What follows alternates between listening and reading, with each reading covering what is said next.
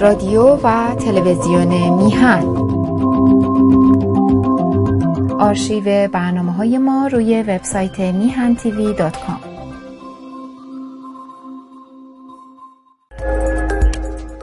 با درودی دوباره خدمت یکایک شما خوبان و نازنینان. سعید بهبانی هستم در این روز سه‌شنبه عرضم به حضور شما که 31 مرداد است و 22 ماه آگوست. خوشحال و خرسند از اینکه این برنامه‌ها مورد توجه شما نازنینان واقع شده است و سپاس بیکران بر اون دست از عزیزانی که با مهر خودشون نسبت و بهتر شدن برنامه‌ها به ما یاری میرسانن. خوشحال و خرسندم بعضت برسونم که برنامه دیروز که با خانم‌های دکتر شیرالی و خانم دکتر میترای بابک داشتیم مورد توجه قرار گرفته. چند تا ایمیل داشتم در این ارتباط و دوستان محبت کرده بودن و به حال ابراز خرسندی کرده بودن از حضور این بانوان و موضوعی که مطرح شد و از دو منظر جامعه شناسی و روانشناسی در حقیقت به این موضوع فساد این سران جمهوری اسلامی و اساساً این امر لواط در بین اینها و فیلم هایی که در این رابطه منتشر شده ویدیوش هست. میتونید که هم فایل صوتی رو میتونید دنبال کنید در کانال تلگرام و یا عرضم به حضورت که این چرا راه میره، یا در کانال تلگرام، فیسبوک، توییتر و حتی در خود سایت میهن تیوی. امروز مثل هر سه‌شنبه همونطور که دیروز بعض رسوندم وعده کردیم در خدمت جناب آقای دکتر محمود مسائلی خواهیم بود. موضوع پرسشی که دارم، اجازه بده قبل از اینکه پرسشم رو مطرح کنم عرض ادب و احترام کنم، سلام کنم به این بزرگوار و سپاسگزار از همه مهر و حضورش در برنامه. آقا سلام میکنم به شما. من هم عرض سلام و ادب و احترام دارم خدمت شما جناب آقای بهبانی و ممنون هستم از اینکه محبت دارید. همچنین عرض ادب و احترام دارم به بینندگان محترم رسانه میهن. ممنون از همه مهرت، فرجه‌ای که در اختیار ما قرار میدی تا بتونیم از تجربه و دانش شما بهره ببریم. عرض میکردم که این موضوعی که خیلی آزاردهنده است و اونه که باید از جنبه‌های مختلف یا زوایای مختلف به این موضوع نگاه کرد و مورد نقد و بررسی قرار بدیم و ندیدم به این موضوع توجهی بشه. دیگه قریب 1 سال میشه که این در حقیقت جنبش مهسا در مملکت اتفاق افتاده و ضمن امیدهایی که ایجاد کرد یه جور ناامیدی رو هم در پی خودش داشت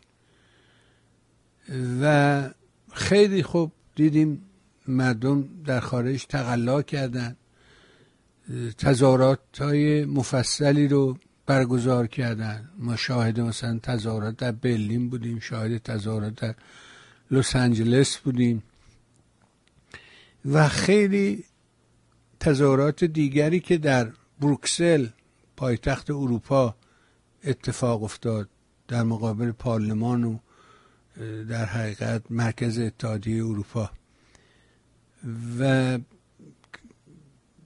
ولی با همه این اوصاف، با همه این تقلاهایی که شد که مثلا فرض کنید که سپاه پاسداران رو برید و لیست تروریستی اینها، مینی آقای جوزف بورل میاد میگه نه نمیشه، اینا دادگاه باید بشه، در حالی که 10 دادگاه در این مورد وجود داره، از میکنوس بگیر تا نمیدونم ترور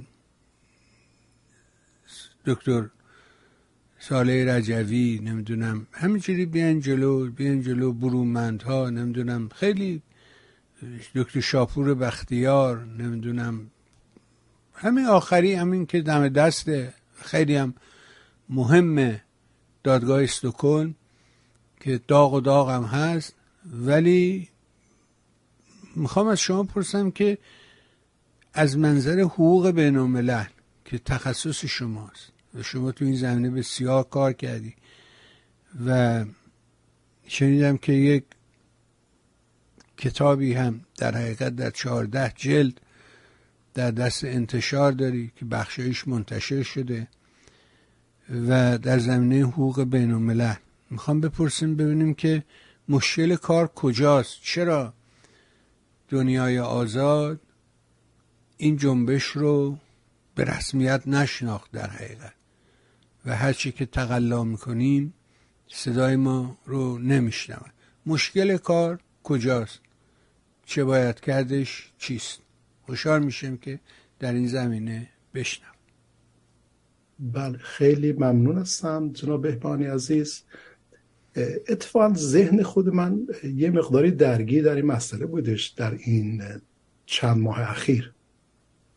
خاطرم هستش که در دیدار با رئیس جمهور فرانسه اون بحث رو یه ده مطرح کردن که بله، فرانسه فرزند جنبش انقلابی رو به رسمیت شناخته است و خب سرصداهایی را افتاد. من پیش خودم داشتم فکر میکردم که چرا اینقدر مستی از روی خامی صحبت بشه در رسانه‌های جمعی، به دلیل اینکه اینها خب واقعا آگاهی‌های لازم رو در باب موضوعات مربوط به شناسایی به عنوان یک بحث قانونی ندارن. پیش خودم داشتم فکر میکردم که خب در خوشبینانه ترین شکل قضاوت کسانی که این حرفا رو دارن میزنن بسیار ساده انگار هستن که امیدوار هستم که این باشد، و در بدبینانه ترین شکل ممکن قضاوت باید بگم که اینها مغرض هستن، چون که با طرح مسائل میخواهند یه موضوعات فرزن نمیدونم خودشون رو بیشتر چی میگم پروموت بکنن، ببرن جلو یا همچین چیزی. خود من درگیر در این مسئله بود در واقع از مدتی پیش. ما تا اخیراً باز متوجه شدیم که و همچنین که شما هم متوجه شدید اغلب این پرسش مطرح میشد که شما هم فرمودید که چرا جامعه بین‌المللی، حالا عرض مدت جامعه بین‌المللی کشورهای عضو خانواده بین‌المللی هست، چرا کشورها اون جنبش انقلابی یا به باور بنده نهضت رهایی بخش را به رسمیت نمیشناسند؟ خب تحلیل هایی هم صورت گرفت از توسط عزیزان به اشکال مختلف به این موضوعات نگاه کردن. من باورم بر این هستش که موضوع رو مستی در جایگاه صحیح خودش مورد توجه قرار داد و الان عرض بنده در این عرضی که اینجا دارم بیشتر متوجه کسانی هستش که واقعا میخوان فکر بکنن که چگونه میشد بر موانع غلبه کرد و چگونه میشد پروموت کرد و پیش برد اون جنبش انقلابی رو و چگونه میشود از طریق ایرانیان دلسوز خارج کشور این صدا رو بلندتر ساخت. عرض بنده بیشتر متوجه این مسئله هستش. ببینید وقتی که ما بگیم شناسایی در هم متون حقوقی بین‌الملل هم در متون سیاسی در روابط بین‌الملل واژه‌های مختلفی رو به کار میبرن. فرض بکنم آقای مکرون میاد میگه که، البته من این رو نخوندم، اینطوری نقل شد در رسانه که آقای مکرون گفته است که ما میام جنبش انقلابی رو ریکگنایز میکنیم. حالا من بایستی سعی کنم متن رو پیدا کنم تا برم بخونم. خب این ریکگنیشن میشه شناسایی، اما در موارد متعددی کشورهای اروپایی، حتی کشورهای امریکای شمالی شامل خود ایالات متحده آمریکا، اینها از واژه ریکگنیشن استفاده نمیکنن. نمیگن ما میام ریکگنایز میکنیم، میگن وی کانسیدر، ما در نظر میگیریم. در نظر میگیریم که فرضاً این جنبش شروع شده است و فرضاً این ظرفیت بالقوه را دارد که اینطور بشود یا اونطور بشود. میگن considering this. اگر شما نگاه بکنید مثلا به قطعنامه هایی که توسط مجموعه سازمان ملل متحد انتشار پیدا میکنه، اینها اغلب واژه considering استفاده میکنه، برای اینکه considering یک دانیا توش اما و اگر دارد. اما اگر بگیم recognizing and we recognize، یک بعد قدرتمند حقوقی داره که کشوری که یک وضعیت رو مورد شناسایی قرار میده میگه من ریکگنایز میکنم و از مفهوم ریکگنیشن استفاده میکنه، اون خودش رو مسئول برمی شمارد و به واسطه آن میکوشد اقدامات رو انجام بدهد. منتها دولت ها برای که بتوانند از تبعات این موضوعات فرار بکنن، که من بعد عرض بکنم چرا سعی میکنن فرار بکنن، باز با همون تمرکز بر بحث حقوق، اینها از واژه consider استفاده میکنن، considering، یا حتی از واژه acknowledgement استفاده میکنن، میگن ما acknowledge میکنیم. یعنی acknowledge چی میشه؟ بگین که مثلا میپذیریم یا اعتراف میکنیم. لذا اگر شما فراتر از اون سر صداهایی که راه میاندازن متأسفانه توی این رسانه ها یا حتی در مقاله ها و غیره، میبینیم که این اشتباهات مهلک وجود دارد و چون فرضاً دوستان تفاوت میان مفاهیمی که برآمده از اون فعل ریکگنایز کردن هست رو با اکنالج کردن یا کانسیدر کردن نمیدانند، یک امید زیادی در مردم شکل میگیره، اما چون اون امید قابلیت تحقق ندارد به سرعت به ناامیدی کشیده میشه. و اینجا هستش که من فکر میکنم کسانی که میان سر صدا میکنن میگن بله مثلا این دولت ایکس یا دولت ایگرگ اومد ما رو مورد شناسایی قرار داد، اینها در حقیقت خیانت میکنن به باور بنده. حالا ناخوانده شد، ناگاهانه، یعنی کار میکنن که جو ناامیدی ایجاد بشه. و حتی گروه سیاسی، کسانی که من جسته گریخته میبینم در گروه های سیاسی مختلفی هستن، در رسانه حضور دارن، میان صحبت میکنن، اصلا این موضوعات هرگز به گوششون هم نخورده است و حاضر نیستن که بیان واقعا یک کمی بیان به قول معروف هامبل بشن، فروتن بشن، بگن خیلی خوب ما میخوام بیان بریم اینا رو یاد بگیریم که اگر میخوام کاری انجام بدیم واقعا مفید باشد، به گونه‌ای که در متن شرایط پذیرفته شده جامعه بین‌المللی حرکت بکنن. حالا من شاید مثال بتونم براتون بزنم. ببینید وقتی که در سال 2012 در اجلاس دوحه در متن شورای همکاری خلیج فارس، البته اونا که فارس رو به کار نمیبرن، بنده تاکید میکنم، 6 کشور عضو اون شورا تصمیم گرفتن که ائتلاف مخالفان رژیم بشار اسد رو به رسمیت بشناسن.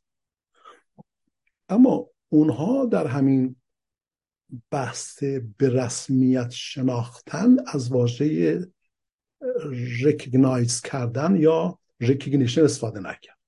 گفتم ما کانسیدر میکنیم یا ما اکنالج میکنیم، یعنی میپذیریم در یه حدی که این فرضاً اون ائتلاف بر علیه رژیم بشار اسد این قدرت را دارد که فرضاً مثل پله های نردبان پله پله برود بالا و برسد به جایی که مثلا اکنالجمنت یا کانسیدرینگ تبدیل بشد به ریکگنیشن. خب این بحث خیلی مهمی است جناب بهبانی عزیز و بینندگان محترم. در حال اینها موضوعاتی است که میبایستی جزء بخش ذاتی مفهوم تلاش برای رهایی باشد. اگر که با بحث دارن که کار انجام نیست به این موضوع توجه بشه. من شما خواستید چیز بفهمید؟ ببخشید معذرت نداشتم، تایید کردم، گفتم حتما همینطور است که میفرمایید. دقیقاً. یا مثلا ببینید باز به دنبال همان کانسیدر کردن اون توان بالقوه اون نیروی ائتلافی بر علیه بشار اسد در 10 سال 11 سال پیش ترکیه همین عمل رو انجام داد، اتحادیه اروپا همین عمل رو انجام داد و جالبه که اتحادیه اروپا از واژه کانسیدرینگ استفاده کرد.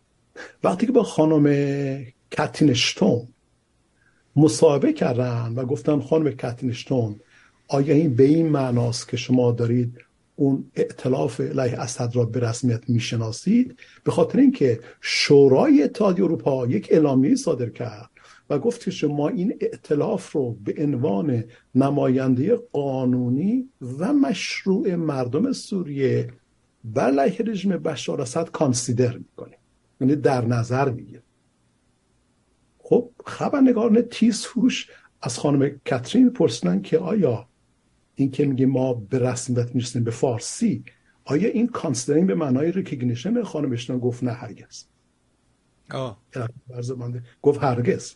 گفت ما در دوران اتحادیه اروپا با رایزنی ها و گفتگوهایی که داشتیم به این نتیجه رسیدیم که ما اینو میگیم کانسیدر بکنه، یعنی در پله اول نردمون نیست، مورد توجه قرار بدیم. مورد توجه قرار بدیم. بله خیلی جالب گفتیم، باشه من شاید ترجمه فارسیش رو خوب بیان نکردم. مورد توجه قرار میدیم، ولی خب مثلا تو رسانه ها میان سر صدا میندازن که بله مورد شناسایی قرار گرفت، در حالی که همچین نیست. حالا من بعد توضیح دادم که چرا این ریکگنیشن نیست، علتش چیست. یا فرضاً شما نگاه بکنید مثلا به کی بگم، با آقای اوباما، اصلا خود کاخ سفید اومد اون تشکیل، اون کوالیشن، اون ائتلاف رو خوش آمد گفت و تبریک گفت، اما هیچ موضعی نگرفت.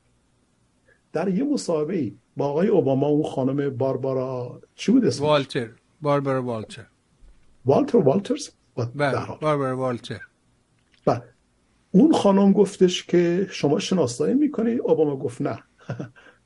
گفت برای که اگر ما بخوام ریکگنایز بکنیم به این معناست که ما بسیاری اقداماتی رو انجام بدهیم. پس ما ریکگنایز نمی کنیم، میام کانسیدر میکنیم، میام اکنالج میکنیم. اتحادیه عرب همین موضوع خاص کرد. حتی زمانی که اون آقای سخنگوی اون ائتلاف علیه بشار اسد فشار آورد به کشور دیگر و به اونها تاکید کرد که فرانسه ریکگنایز کرده، شما بیان ریکگنایز بکنید، اینها گفتن ما ریکگنایز نمی‌کنیم، ما میام کانسیدر می‌کنیم. خب ببینید وقتی که میگیم شناسایی، خب چرا مثلا نهضت انقلابی مردم مورد شناسایی قرار نمیگیرد یا سوال همزاد آن چرا غرب مماشات میکند؟ بایستی در درون این تحلیل‌های دقیق باید جا بهبانی عزیز تعریف بشود. حالا اگر که یک اتفاق بیفتد دوستان گرامی، یک وضعیتی ایجاد بشود که یک جنبش انقلابی، یک نهضت رهایی بخش، حالا هر اسمی که شما مایل هستید براش انتخاب کنید، ما با اسامی بحث نداریم، اگر دارای آن ویژگی باشد که کشور دیگر دریابند که این نیروی مستعد و خوبی دارد که میتونن روی آن حساب کنن به عنوان یک ابزار سیاسی، میگن که خیلی خوب ما این رو میام کانسیدر میکنیم یا اکنالج میکنیم به عنوان یک نگرش سیاسی، ولی این هرگز حقوقی نیست. حالا شما علت بفهمید که شناسایی یک گروه انقلابی مثلا، حالا هر چیزی، دارای دو بعد هستش. یه موقع هستش که این گروه میاد مورد شناسایی سیاسی قرار میگیره و کشورهای شناسنده از مفاهیم کانسیدرینگ و اکنالجینگ استفاده میکنن. یه موقع هستش که این شناسایی تبدیل به شناسایی حقوقی میشود که بهش میگن recognizing something، recognition of something. بنابراین مسئله نیستش که شناسایی فی نفسه این است یا آن است، یا چرا یک گروه انقلابی مورد شناسایی قرار میگیرد یا نمیگیرد. موضوع این استش که چه چیزی مورد شناسایی قرار میگیرد. شما ممکن استش که بگید خیلی خوب من کشور X رو یک کشور پلید خطاکار تلقی میکنم یا در نظر میگیرم، یا بنده حرف میزنم، خب حرف من است یا حرف شماست. ولی موقع استش که جامعه بین‌المللی با تکیه بر قواعد موجود این حرف را میزنه. قواعد بین‌المللی تکیهشون، یعنی ارزم حقوق بین‌الملل هست، تکیهشون بر ریکگنیشنه، نه بر کانسیدرینگ یا اکنالجینگ سامثینگ. حالا که اینو من بیشتر توضیح بدم شاید کمی روشن‌تر بشه. ببینید یک مقابله نامه‌ای منتشر شد در سال 1933 که معروف هست به مقابله نامه مونته‌ویدئو.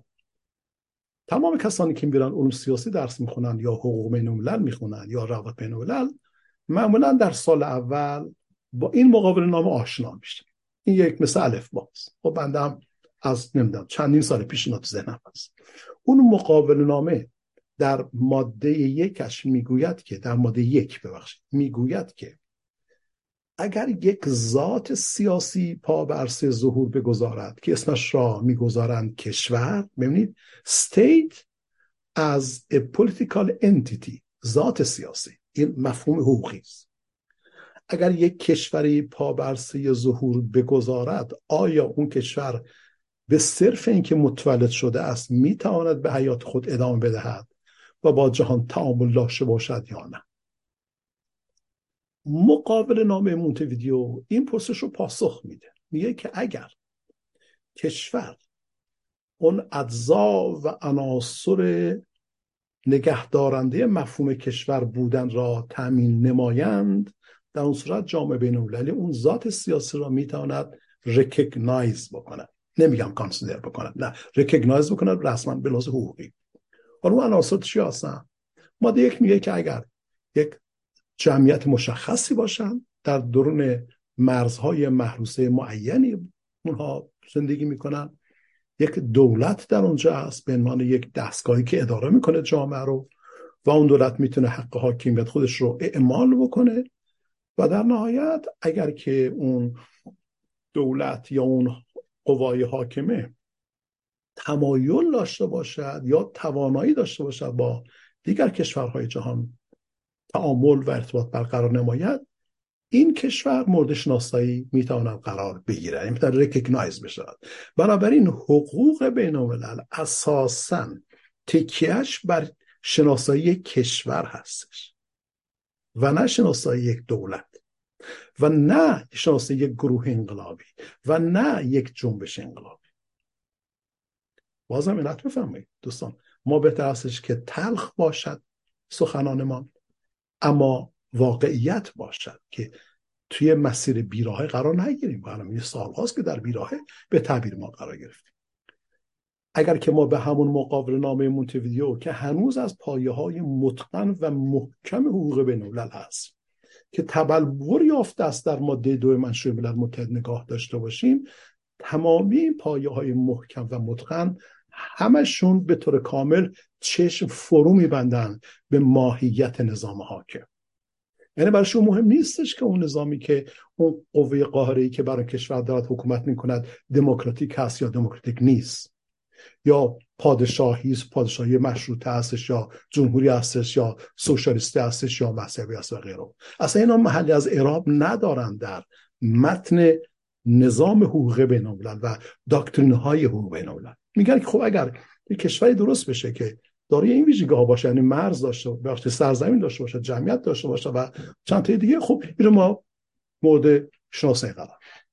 حالا اگر که شما ذهنتون رو درگیر در این بحث بکنید که هیچ راه گریزی از آن وجود نداره مگر استثناءاتی که خدمت شما عرض می‌کنم، به این موضوع اگر شما علت بفهمید می‌بینید که این که میگن بله دولت فرانسه ما رو به رسمیت شناخت، به نظر من بسیار ساده اندیشی است، بسیار خامی است و هموطنان عزیز من واقعا ازشون تقاضا میکنم عاجزانه که دقت نمایند. این حرفای رسانه‌ای است متأسفانه و مردم رو سرگرم میکنه، مردم رو میاد به تهییج وامی داره، اونها در سمت و سوهای مشخصی به حرکت وامی داره و در نهایت و به سرعت به ناامیدی میرسونه.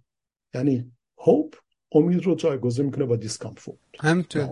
همین اتفاق افتاده دیگه الان و عملا داریم میبینیم به همین دلایل که یه عده آدم جاه طلب که فقط برای منافع خودش، برای پر کردن رزومه خودش این حرفا رو زده، وضعیت رو به این نقطه رسونده و ناامیدی رو به جای امید قرار داده. بفهم. البته جناب بانی و بینندگان محترم، تقریبا از شاید مثلا، والا من نمیتونم به طور قطع یک شارپ لاین بکشم بگم از این تاریخ، ولی شاید مثلا از حدود 20 سال پیش شاید با وقایع لیبی یک نوع گرایش دیگری در حقوق بین الملل آرام آرام شکل گرفته است که اون گرایش میگوید که خب ما میخوایم آرام آرام یک کمی به ذات دولت هم نگاه بکنیم. اگر دولتی که متصدی اداره اموری کشوری هستش این دولت خودکامگی پیشه کنه، به قول جان رالز آوتلا بشه، یاغی و قانون شکن بشه و بیاید قواعد جاری ناظر بر رفتارها و استانداردهای رفتاری رو نادیده بگیره، دست به سرکوب گسترده بزنه، دست به اقداماتی بزند که نتایجش منجر بشد به جنایت، البته جنایت نه به معنی عادی قضیه، ما مثل حتما جنایت رو توضیح بده. من قبلا خدمتتون عرض کردم یک بار این کارو میکنم ولی همش فراموش میکنم. شاید یه جلسه این کار انجام بدیم. اگر که اقدامات اون دولت منجر بشد به شکل‌گیری نوعی جنایت بین‌المللی که بتواند در محدوده اینترنشنال کریمینال لا قرار بگیرد، کیفری بین‌المللی قرار بگیرد، اون وقت جامعه جهانی این تمایل را دارد تا یک راه گریز پیدا بکنه از اون سختی و سنگینی حقوق بین‌الملل و بیاید دست به شناسایی سیاسی بزند، ولی نه شناسایی حقوقی. اینت بفهمید؟ شناسایی سیاسی، برای شناسایی سیاسی اونها واژه کانسیدرینگ یا ریکگنایزینگ یا واژه های مشابه چیا باید بگیم، یعنی چه واژه‌ای رو استفاده میکنه.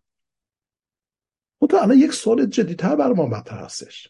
خب چرا غرب حتی مایل نیستش که جنبش انقلابی مردم ایران رو حتی بیاد ریکگنایز بکنه؟ چرا؟ این که دیگه بحث حقوقی نیست. خب اوباما درست گفتش که ما اون ائتلاف انقلابی علیه بشار اسد رو به لحاظ سیاسی بهش نگاه میکنیم، روش حساب میکنیم، در نظر میگیریم، اما به رسمیت نمیشناسیم. رسما بیان کرد. حتی گروه 8 این رو بیان کرد. حتی کوفی عنان، من خاطرم هستش که گفتش سال نمیدونم که 12 سال پیش، روح شاد، کوفی عنان میگفتش که اگر یک دولتی بیاید مرتکب اقدامات جنایتکارانه بشود، مثل دست دادن به انواع و اشکال جنایت هایی که زیر عنوان crimes against humanity مطرح شدن طبق مقابل نامه روم، اون وقت جامعه بین‌المللی یعنی کشورها و دولت‌های دیگر میتونن اون دولت آوتلا، دولت یاغی و سرکوبگر و جنایتکار رو بیان از طریق شناسایی نیروهای مخالف تحت فشار قرار بدن. یه پدیده جدید هستش که اتفاق افتاده. ولی کی این اتفاق میفته؟ چرا در مورد ایران اتفاق نمیفته؟ من این پرسش رو میخوام در برابر تمام رهبران گروه سیاسی قرار بدم. خیلی اشتیاق دارم، بسیار بسیار مایل هستم با تمام قلب و روح و درون از اونها تقاضا بکنم، خواهش بکنم، استدعا بکنم که اگر مایل هستم بیان جلسات رو در نظر بگیرم، من در خدمتشون باشم، اینها رو توضیح بدم که ناظرشون آگاه بشود. ببینید، شناسایی سیاسی یعنی حتی همون کانسیدرینگ یا اکنالجینگ وقتی اتفاق می‌افتد که یک جنبش انقلابی بتواند تمام منافع یک مردم را نمایندگی کند. وقتی که اون جنبش انقلابی سوری برای بشار اسد مورد شناسایی سیاسی قرار گرفت توسط فرزند کشورهای عضو شورای همکاری خلیج فارس، فرانسه، ترکیه، اسپانیا و کشورهای دیگری، حتی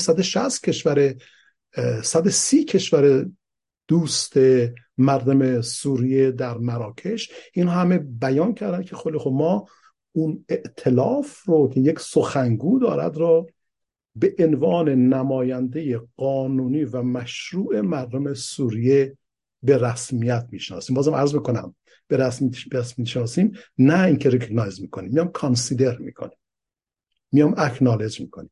یعنی چی؟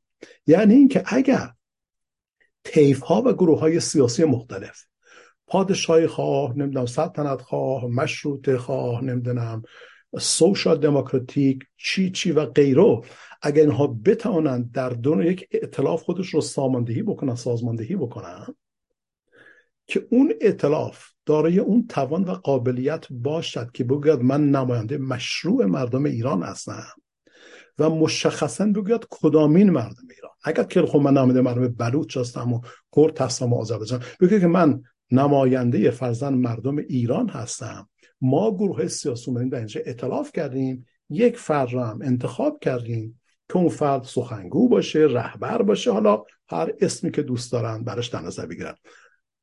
اگر که این اتفاق بیفتد، اون وقت کشورهایی که بس اسمشون بزنیم کشورهای شناسا میدانند که یک چیزی به نام اپوزیسیون وجود دارد، یک گروه مخالفی وجود دارد که جای از همین گرایش سیاسی که دارن اینها متحد شدن و یک نفر رو تعیین کردن به عنوان سخنگو که با اون سخنگو میتونن وارد گفتگو بشن. و حتی شاخه ها و اعضای دیگر این کوالیشن هم که در کشورهای مختلف فعال هستن، اینا همه یه حرف رو میزنن، برای یک پلتفرم نوشته شده همه یه حرف میزنن. اون حرف چیه؟ به عنوان مثال من از همون مدل سوری استفاده میکنم. مدل سوری اون ائتلافش میگفتش که ما ائتلافی هستیم به نیابت از طرف مردم سوریه که خواهان استقرار حقوق بشر، دموکراسی و عدالت اجتماعی هست. ببینید زبان روشنی است، زبانی است که تفسیر کج کله نمیشه که هر کس خود طبق دلخواه خودش بیاد اینها رو ازش بهره برداری کنه. جامعه بین‌المللی میفهمد که اگر میگویند که ما میخوایم حقوق بشر مستقر بشد، دموکراسی مستقر بشد و عدالت اجتماعی فرضاً ایدئال و آرمان مردم هست، جامعه بین‌المللی رو درک میکنه. حالا جنبشی که مثلا ما در دورش قرار گرفتیم یک شعار داره به نام زن زندگی آزادی که بسیار زیباست، اما این یک شعار هستش، اسلوگانی هستش که دارای شور و شوق و توان انقلابی است که میتونه مردم رو به حرکت واداره. ولی ممکن استش که این شعار نتواند نمایندگی کند اون ملاحظاتی که آینده ایران میبایستی به اون متوسل باشد. برای حتی اگر یک ائتلافی هم شکل بگیرد، به فرض من عرض میکنم، یعنی فرضی است، اگر یک ائتلافی هم شکل بگیرد با اون ائتلاف بگوید خب جامعه جهانی ما همه گروه سیاسی در هم اومدیم ادغام شدیم، همگرا شدیم، یک نماینده هم داریم آقای ایکس خانم ایگرگ، همه متفق قول هستیم، شما بیایید با ما به عنوان آلترناتیو یک نوع شناسایی سیاسی انجام بدهید برای اینکه غرب بیاد خیلی خوب من شما رو کانسیدر میکنم یا شما رو اکنالج میکنم به عنوان شکل از شناسایی سیاسی. غرب باید بفهمد که اون آرمانهایی که این ائتلاف از سوی مردم خود میخواهد اعلام بکند چه هستند. یعنی فرضاً میتونن مبارزان سیاسی، گروه سیاسی بیان بشینن آرمانها فکر بکنن، بگن خیلی خوب ما نمایندگی میکنیم منافع مردم ایران رو، میخواهیم یک دولتی در یا یک حکومتی در ایران آینده شکل بگیرد، در فردای ایران که اون حکومت مبتنی بر قوانین حقوق بشری هستش و اینها رژیم ها و نورم های کاملا مشخص و تعریف شده هستند.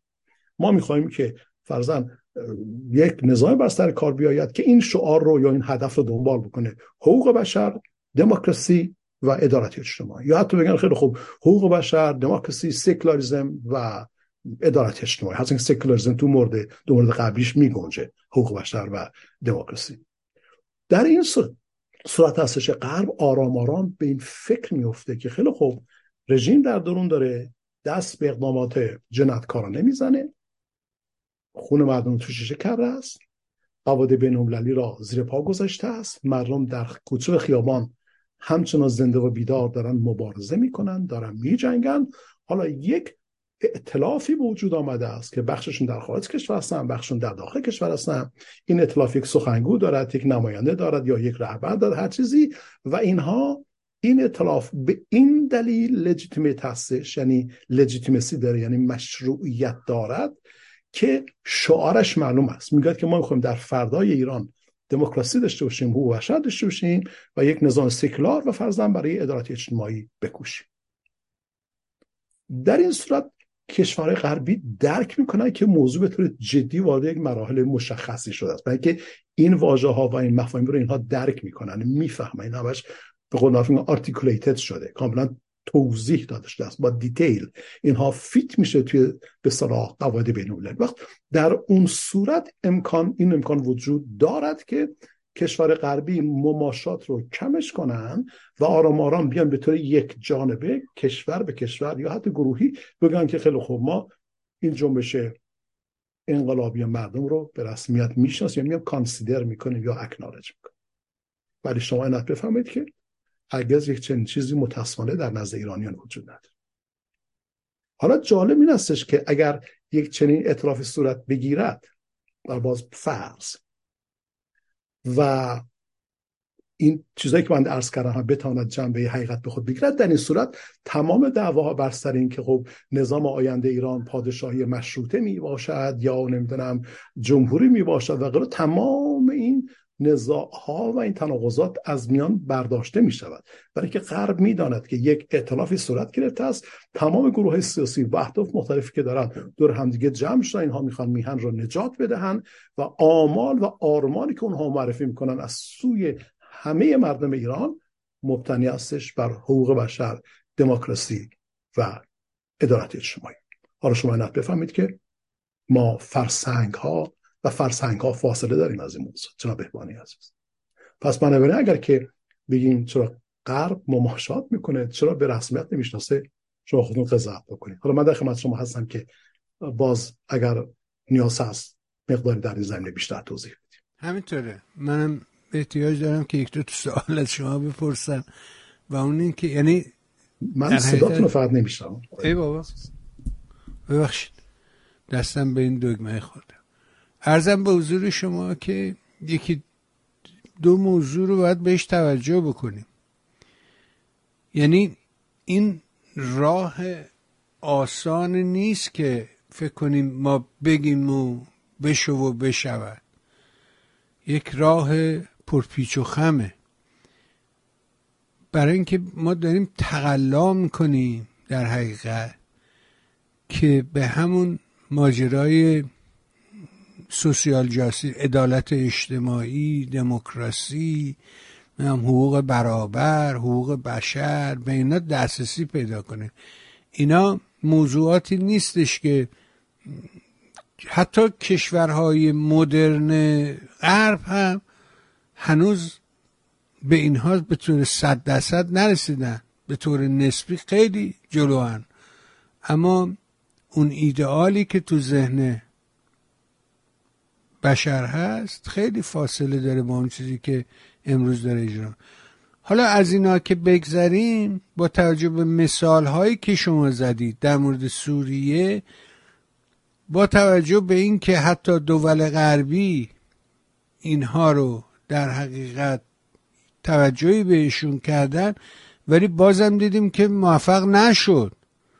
برای اینکه تازه اگه غرب هم موافقت بکنه دلیل بر پیروزی نیستش که مثلا فرض کنید که حالا اروپایی سپاه پاسداران بردن کردن تو لیست ترور، خب باش قبول، این هنوز اول راه هم نیست، این خیلی راه فاصله داره. من فقط میخواستم توجه بدم به این که با توجه به فرمایشات جناب علی، نکات که دقیق و علمی در حقیقت به صورت آکادمیک بحث دانشگاهی اینجا مطرحش کردین، ولی یادمون باشه که همچنان بشار اسد سر مسند قدرت نشسته، وضعیت حقوق بشر اسفباره، مملکت آشفته است، هر تیکش دست یکیه، یه بخشش اون نیروها دارن، یه بخشش هنوز دست داعشه، آمریکایی ها اونجا جولان میدن، روسا چندین پایگاه دارن اونجا، جمهوری اسلامی هم که تمام اراذل و اوباش از سراسر دنیا جمع کرده تو اون مملکت و دنبال اهداف خودشه و مشغول تولید قرص پنتاگون و نمیدونم از این حرفاست. یعنی تبدیلش کرده به یه شیرکشخونه مملکت سوریه رو. یعنی حتی همه حرفم اینه، حتی اگر که به این نقطه برسیم که چقدر شما نشون دادید که ما چقدر فاصله داریم به این نقطه، اینجا هنوز نقطه صفر هم نیست، برای اینکه میبینی عملا در سوریه اتفاقی نیفتاد. لیبی رو شما نگاه کنید، از 2011 تا الان چه وضعیت آشفته ای رو داره. بعد در کنار ما فرض کنید که عربستان هست، اسرائیل، حتی عراق اینا هیچ کدوم نمیخوان که یه ایران سربلند گردن کلفت مقتدر وجود داشته باشه، که میخوان یه ضعیف بدبخت بیچاره باشه که محتاج به اینا باشه و اینا هر جوری دلشون بخواد باهاش بازی کنن. شما نگاه کنید از این تظاهرات که نمیدونم دوره خمینی بود، تبت یدا ابی لهب بریده با دست فهد فریاد میزد تو خیابون، تا اینجایی که نمیدونم 2 سفارتخونه و کنسولگریشونو تو مشهد آتش زدن، سفارتشون رو تو تهران به آتش کشیدن. حالا نگاه کن چجوری افتاده به عجز و لابه از اون گردن کلفتی هایی که میکرد در مورد نمیدونم حوثی ها و این حرفا. حالا نگاه کن ببین به چه وضعیت خفتباری افتاده. یعنی مشکلات ما کم نیست، آسان نیست و متاسفانه همین ایران اینترنشنال آنچنان از طریق مسیح علی نژاد و اون یکی حامد اسماعیلی هنوز هم داره همین کار تکرار میکنه، آنچنان جلوه میدادن که فکر میکنی که این که کاری نداره، که اینا اصلا هیچ چی نیستن، در حالی که موانع به نظر من خیلی زیاده بر سر راه.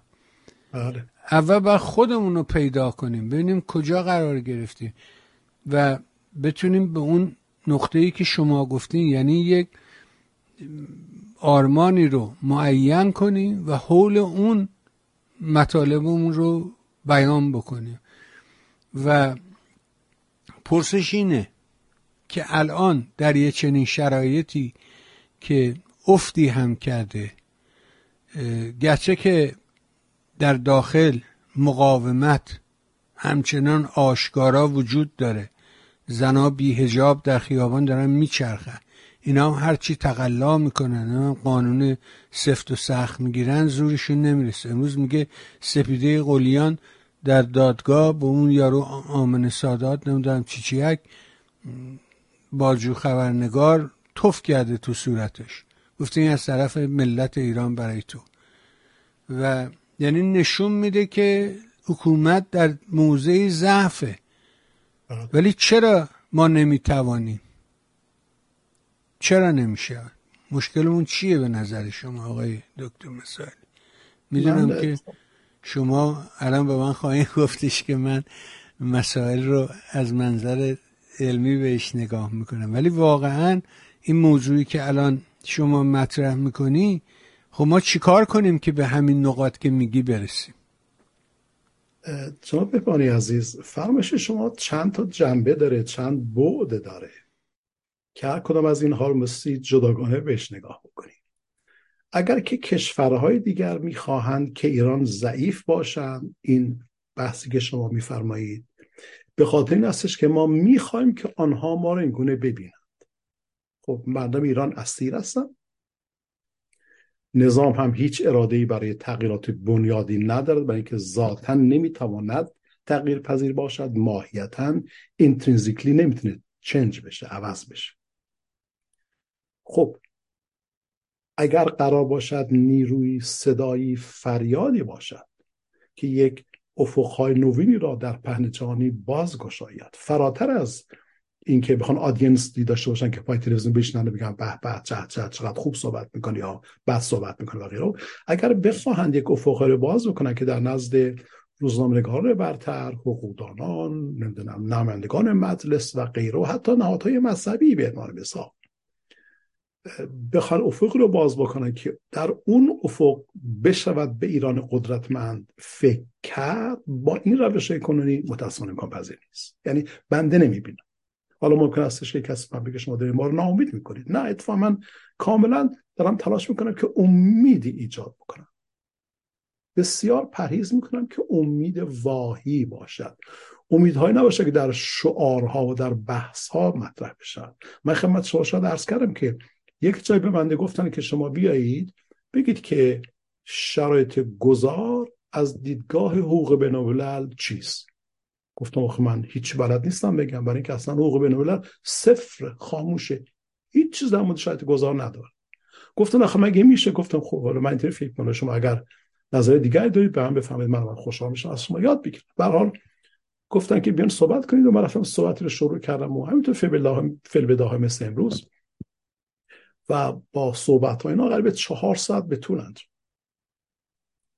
بعد از 2 هفته به من یک پیامی فرستادن و گفتن که هیئت مدیره اون تشکیلات، حالا یک کسانی هستن در ایالات متحده آمریکا، اینها گفتن که فلان اومده و یک فضای کاملا متفاوتی رو باز کرد، یک نگاه کاملا جدیدی رو باز کرد و با هر آنچه که ما قبلا بحث می‌کردیم کاملا متفاوت است و ما باید به دنبال این راه بریم.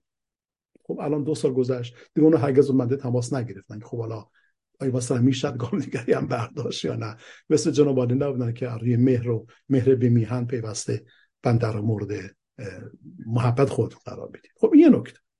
پس اونهایی که میخوان صدای مردم دردمند و سرتندیده ایران باشن، اونها متاسفانه امیدهای واهی میتراشن، برای اینکه نمیدونن. اتفاقا من مایل نیستم که بیام متهم بکنم، اصلا بنده در هرگز چنین مقامی نیستم.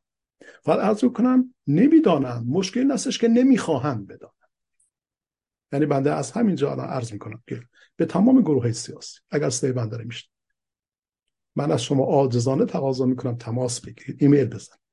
من میام تو جمع‌های شما حضور پیدا میکنم مجازی و ریز این موضوعات رو حتی اگر ساعت‌ها وقت نیاز داشته باشد با کامل میل توضیح میدم که شما دریابید که ما در کجای جهان قرار گرفتیم، در درستی مشخص بشه که ما در کجای جهان قرار گرفتیم. جناب بهبانی عزیز، اصلا ما هنوز نمیدانیم ساختارهای جهان چگونه عمل میکنن.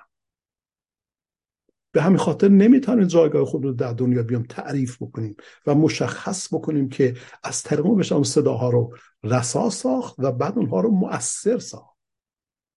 حالا اگر بنده عرض کردم که ضرورتاً بایستی یک صدا شکل بگیره، حتی یک صدا، نمیگم متحد بشن، من اصلا با اکورد موافق نیستم اتفاقا که همه بیام یونایتد بشن، نمیدونم یونایت بشن دور هم دیگه جمع شدن میگم ما یک گروه متحد هستیم. نه، اگر بشد به طرف ائتلاف رفت، یعنی که گروه‌های مختلف با دیدگاه‌های سیاسی متفاوتی که دارن برای نجات میهن در کنار هم قرار بگیرن و این شکل رو، ائتلاف رو، کوالیشن رو ایجاد بکنن و یک نفر نماینده اونها باشن و بعد اون یک نفر از سوی به اصطلاح به عنوان نماینده این کوالیشن به عنوان نمایندگان مشروع و قانونی مردم ایران صداشون رو به جهان برسانند که جهان بتونه صدا رو بفهمه، بتونه درک بکنه.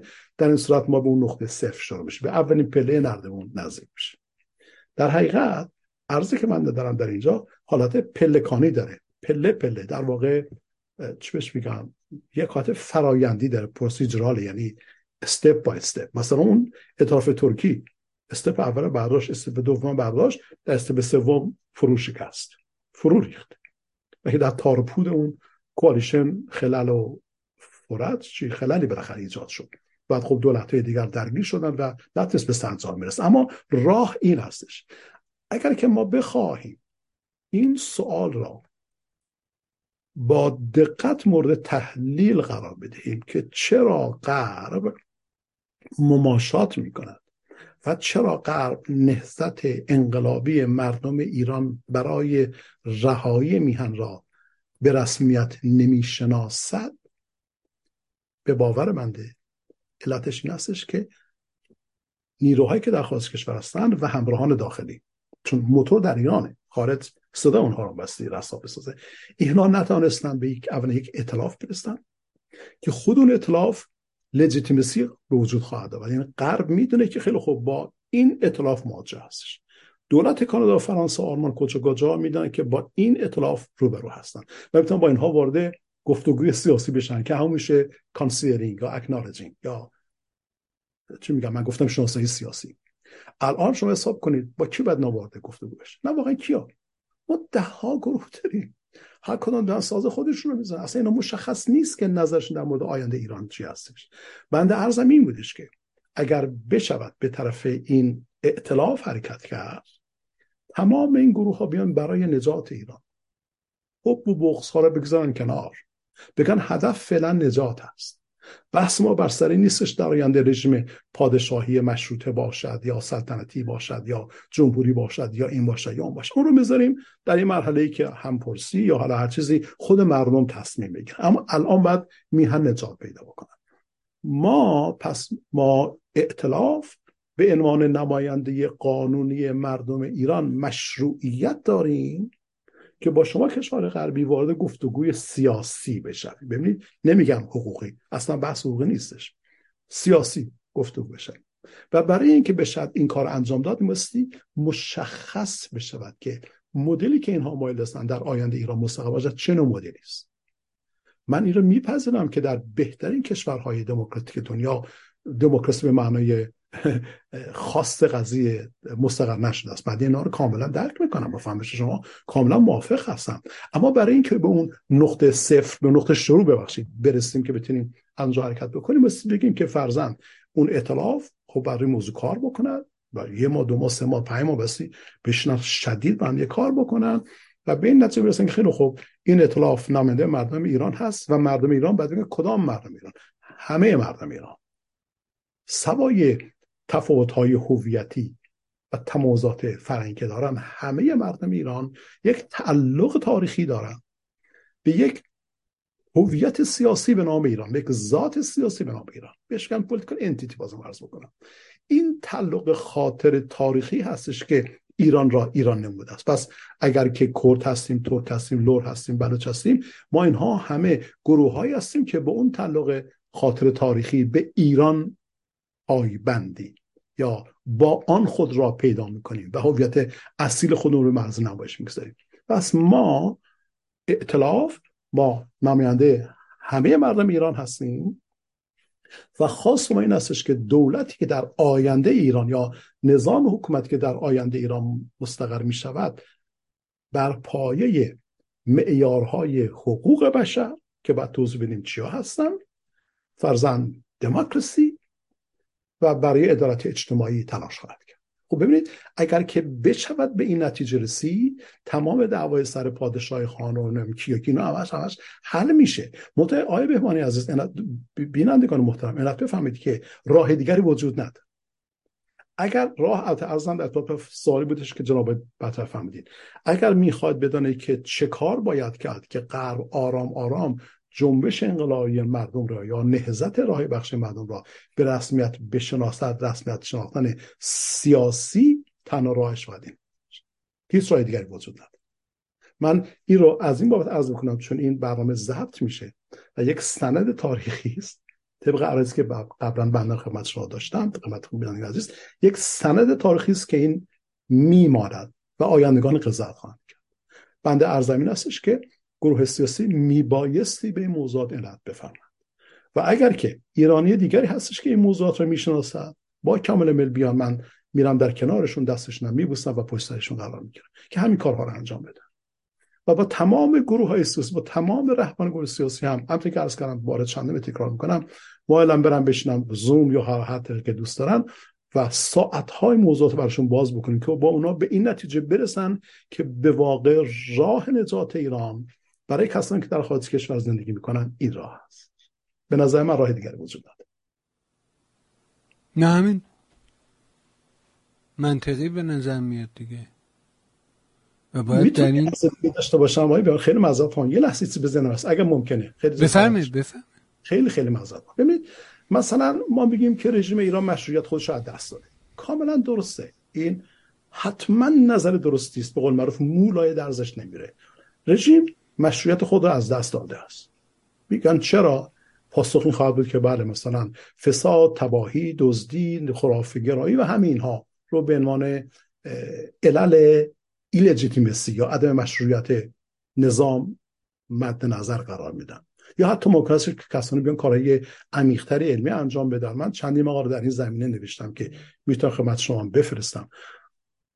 ممکن است کسانی بگن که اساساً اون بن و پایه فلسفی اندیشه نظام سیاسی ذاتاً نمیتواند سازگار باشد با نیازهای جامعه مدرن و امروز. خب رژیم مشروعیت خود را از دست داده است. اما علت بفهمید، این که ما بگوییم رژیم مشروعیت خود را از دست داده است، به نظر ما با لجیتیمسی آنگونه که از دید قواعد بین‌المللی تاثیر جامعه بین‌المللی مطرح میشه فرق میکنه ها. الان جامعه بین‌المللی مایل نیست بگوید که رژیم حاکم بر ایران ایلجیتیمیت شده، غیر مشروع شده، مایل نیست این کارو بکنه، هرچند ما خودمون میگیم که بله رژیم غیر مشروع هستش بنابر آن دلیلی که ما میگیم، ولی حرف ماست. مردم ایران، جامعه بین‌المللی چگونه نگاه میکنه به این قضیه؟ میبایستی اون رهبران گروه سیاسی به این سمت سو حرکت بکنن که با همان عرضبنده اون شناسایی سیاسی به جامعه بین‌المللی بقبولانن و ایجاد فشار بکنن که اونها هم دریابن نظام جمهوری اسلامی غیر مشروع شده است، بنابر این دلیل که قواعد اصلی فرضاً بین‌المللی را دارد نقض میکنند. لذا شما عنایت بفرمایید این موضوع چقدر پیچیده است. خب میگیم رژیم غیر مشروعه، خب هم درک میکنیم برای رژیم غیر مشروعه و این حرفا ما میزنیم، درست هم هست، کاملا درسته. اما لجیتیمسی از این زاویه دید با لجیتیمسی از دید حقوق بین‌الملل خیلی فرق میکنه. ما اون بود فراموش کرد. خیلی پوزش با من حرف شما رو قطع کرد. اما آقای دکتر، من در مقدمم عرض کردم و خوشحال شدم در مورد انتشار کتاب شما. دارم میخواد خود جناب عالی بدون تعارف یه قدری راجع به کتابتون برامون بگین و ببینیم که در چه مرحله هست و ما چه میتوانیم بکنیم. خیلی محبت دارید. ببینید، من حقیقتش از حدود شاید 4-5 سال پیش به ذهنم رسید که برخی از دست‌نوشته‌ها رو تبدیلش به کتاب. الان مثلا همین دیروز اتفاقا یک از این کلاس‌ها از این بایندرها آوردم دم دستم گذاشتم. مثال من چون که نمی‌دونم شما چه پستش می‌فرمایید، یعنی قبلا این بایندر این قریب شاید 200 صفحه دست‌نوشته است.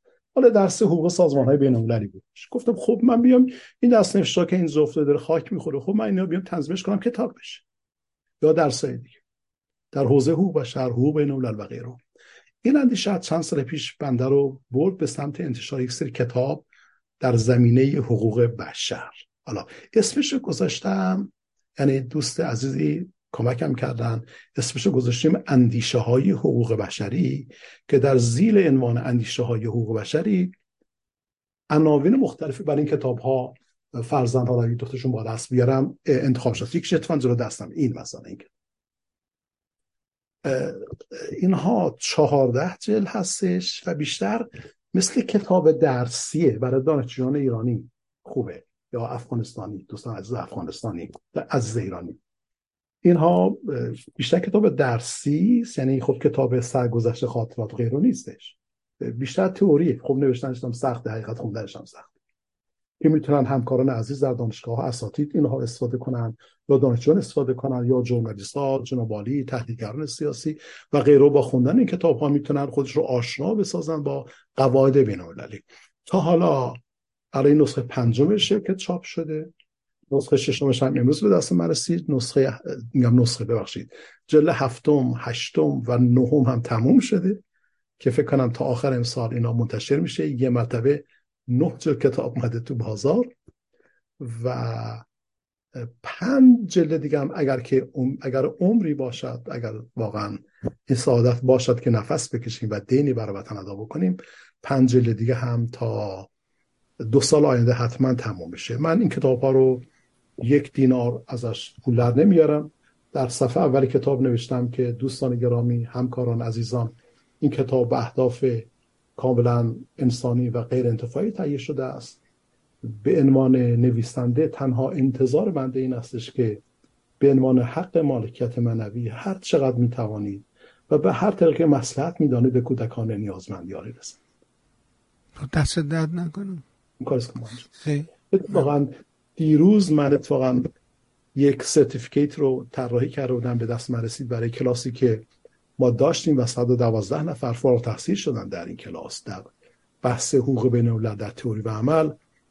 من دیروز به اون دانشگاهی در افغانستان هست که به اصطلاح برای اونها هم درس گفتم افتخاری، بهشون گفتم کسانی که سرتیفیکیت میخوان بهشون بگید که هر چقدر وسعشون میرسد به قول خودشون نان بدهند، 1 شب به خانواده نیاز برای ما بیشتر از این هیچ چیز انتظار نداریم. نسخه های الکترونیکش رو من میذارم روی وبسایت که هر کسی که مایل بود رایگان بخونن، تنها خواهش که ازشون دارم این هستش که به ازای خواندن کتاب حتی شده است یک شام به خانواده بدن، بر ما کافی است، به میل اختیار خودشون. بسیار ازت ممنون. حالا اگه بخوان خود کتاب رو تهیه کنن تکلیف چیست؟ کجا باید مراجعه کنن؟ حالا پرسش خیلی خوبی هستش، خیلی ممنون. که کجا بریم؟ 2 جلد از کتاب ها رو ایران آکادمیات چاپ کرد که مثل با ایران آکادمیات تماس بگیرم.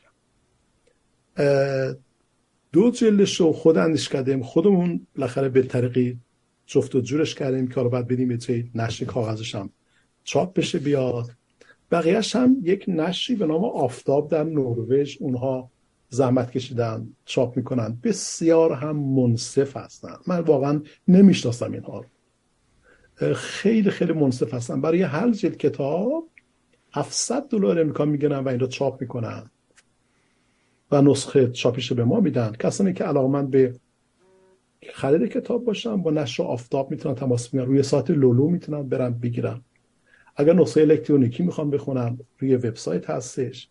اگر هم مایل باشن که از خود بنده تهیه کنن، الان من 12 جلد از اینا دارم که واقعا دیگه نمیخوام چون یکیش برای من بسه. اگر مایل هستن بفهمن یک مبلغ هر چقدر دوست دارن به من ندم، بریزن به حساب اندیشکده، ما یه نسخه خدمتشون میفرستیم. بسیار. یعنی بهترین راه اینه که با ایمیل جناب عالی تماس بگیری هر کی اگر که کسانی مایل هستن، مثلا حتی یه نفر بیاد بگه خیلی خوب هستن حالا من 14 جلد از اینا دارم، یه نفر بگه خیلی خوب من 14 تاش میگیرم $300 $400، اونم به من پول ندن، به حساب پیپل اندیشکده بریزن. برای اینکه اون اندیشکده‌ای که جناب بهبانی ما درست کردیم الان 15 سالشه و سازمان ملل متحد به ما مقام مشورتی دائم داده است، بدون دریافت $1 از هیچ کس، بدون هیچ نوع فاندی از هیچ شخص حقیقی و حقوقی اندیشکده من اداره کردم. باور بفرمایید وبسایت ما 3 بار هک شد. آخرین بارش پارسال من $1600 امریکا دادم تا تونستم. بلو هاست به عنوان هاست کمپانی نمیتونست این وبسایت نجات بده. ما $1600 امریکا پس انداز خود بنده دادیم، تونستیم بخش از اطلاعات رو پس بگیریم. دور الان وبسایت غربی 2 ماه پیش کلا نابود شد. یا من الان ناچار شدم یک دومین نیم جدیدی درست بکنم، یک تمپلیت جدید درست کنیم که تو کانادا هستش، کاملا پروتکت شده هستش و این وبسایت راه افتاده است. باور بفرمایید تمام هزینه‌اش رو ما از پس انداز شخصیمون میدیم. حالا اگر که فرضاً 10 جلد کتابم یه نفر بیا بگه خیلی من 10 جلد میگیرم $500 میذارم به حساب پیپل، ما اون رو میذاریم بر اون کاستی که دادیم به نفر که وبسایتمون رو طراحی کنه. یعنی چه چیزی هست.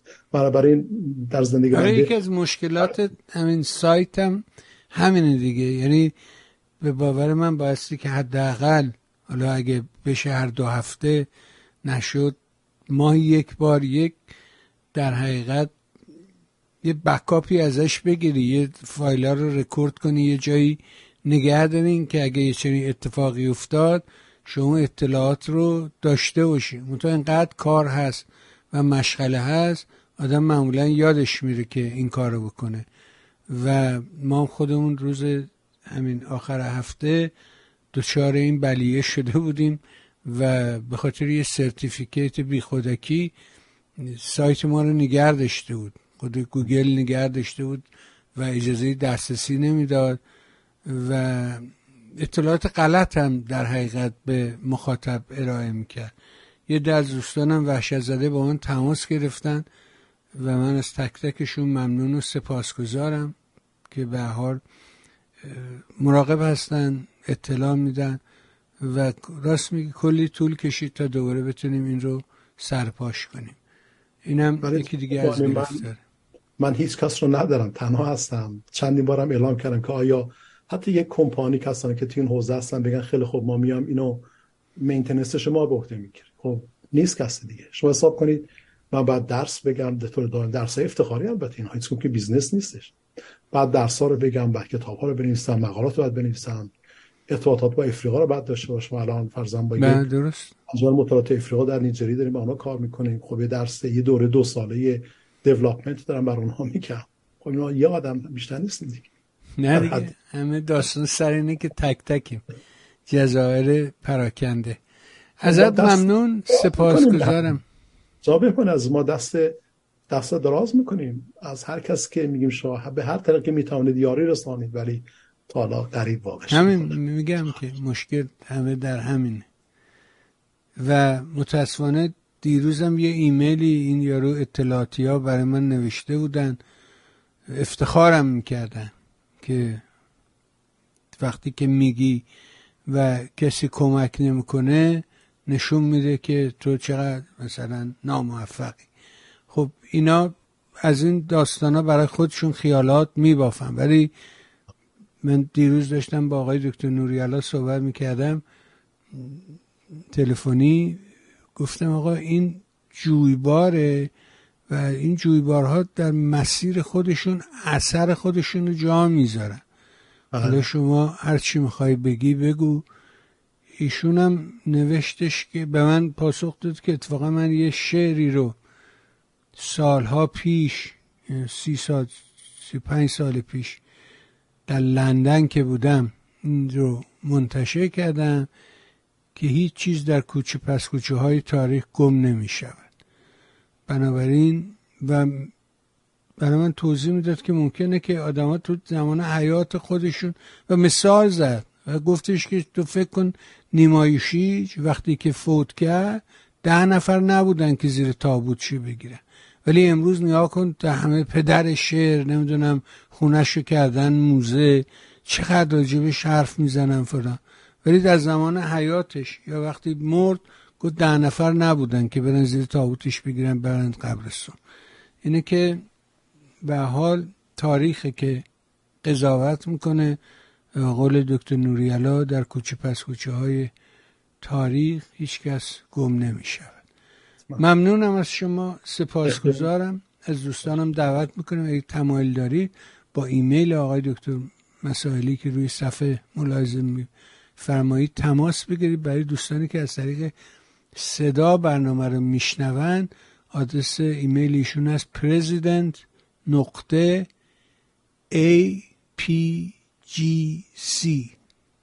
مثل عباس، پرویز، قاسم و سی کت نمیدونم سی چی میشه مثل کتی دیگه و مثل کت @gmail.com به ها تماس بگیرید با آقای دکتر مسائلی و این کتاب ها رو اگر میتونید تمایل دارید بگیرید و مطالعه کنید. بازم از شما ممنون آقای دکتر، سپاسگزارم.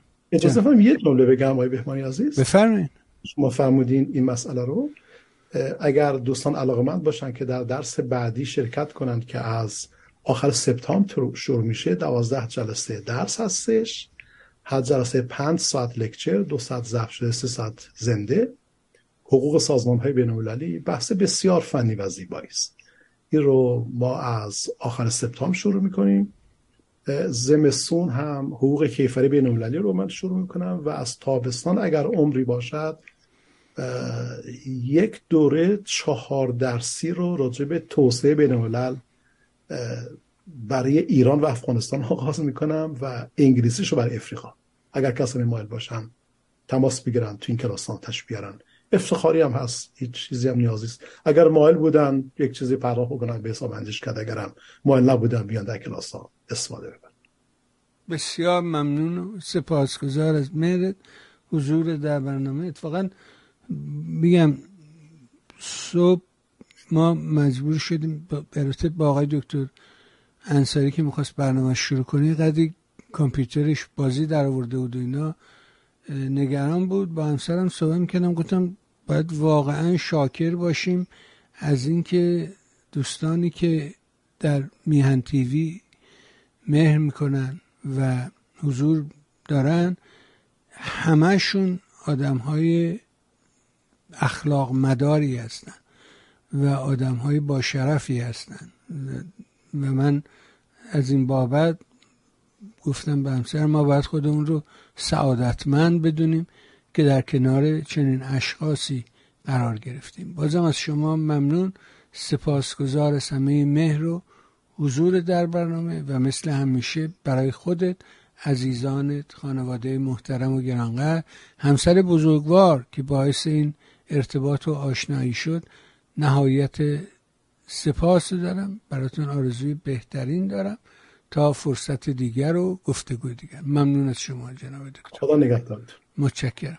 بها شنیدیم فرمایشات آقای دکتر مسائلی رو. امیدوارم گفتگوها کمکی به ما کرده باشد. اگر این برنامه چون سایر برنامه مورد توجه شما هست، مهر کنید و سایت میهن رو به دوستانت معرفی کن تا بتونن از بخشای مختلف سایت بهره ببرن. از همه همدلی و همراهی تو نازنین نیز سپاسگزارم. برای شما خوبان نیز آرزو میکنم روز و روزگار اونجوری که دلتون میخواد براتون باشی. با تشکر از شما.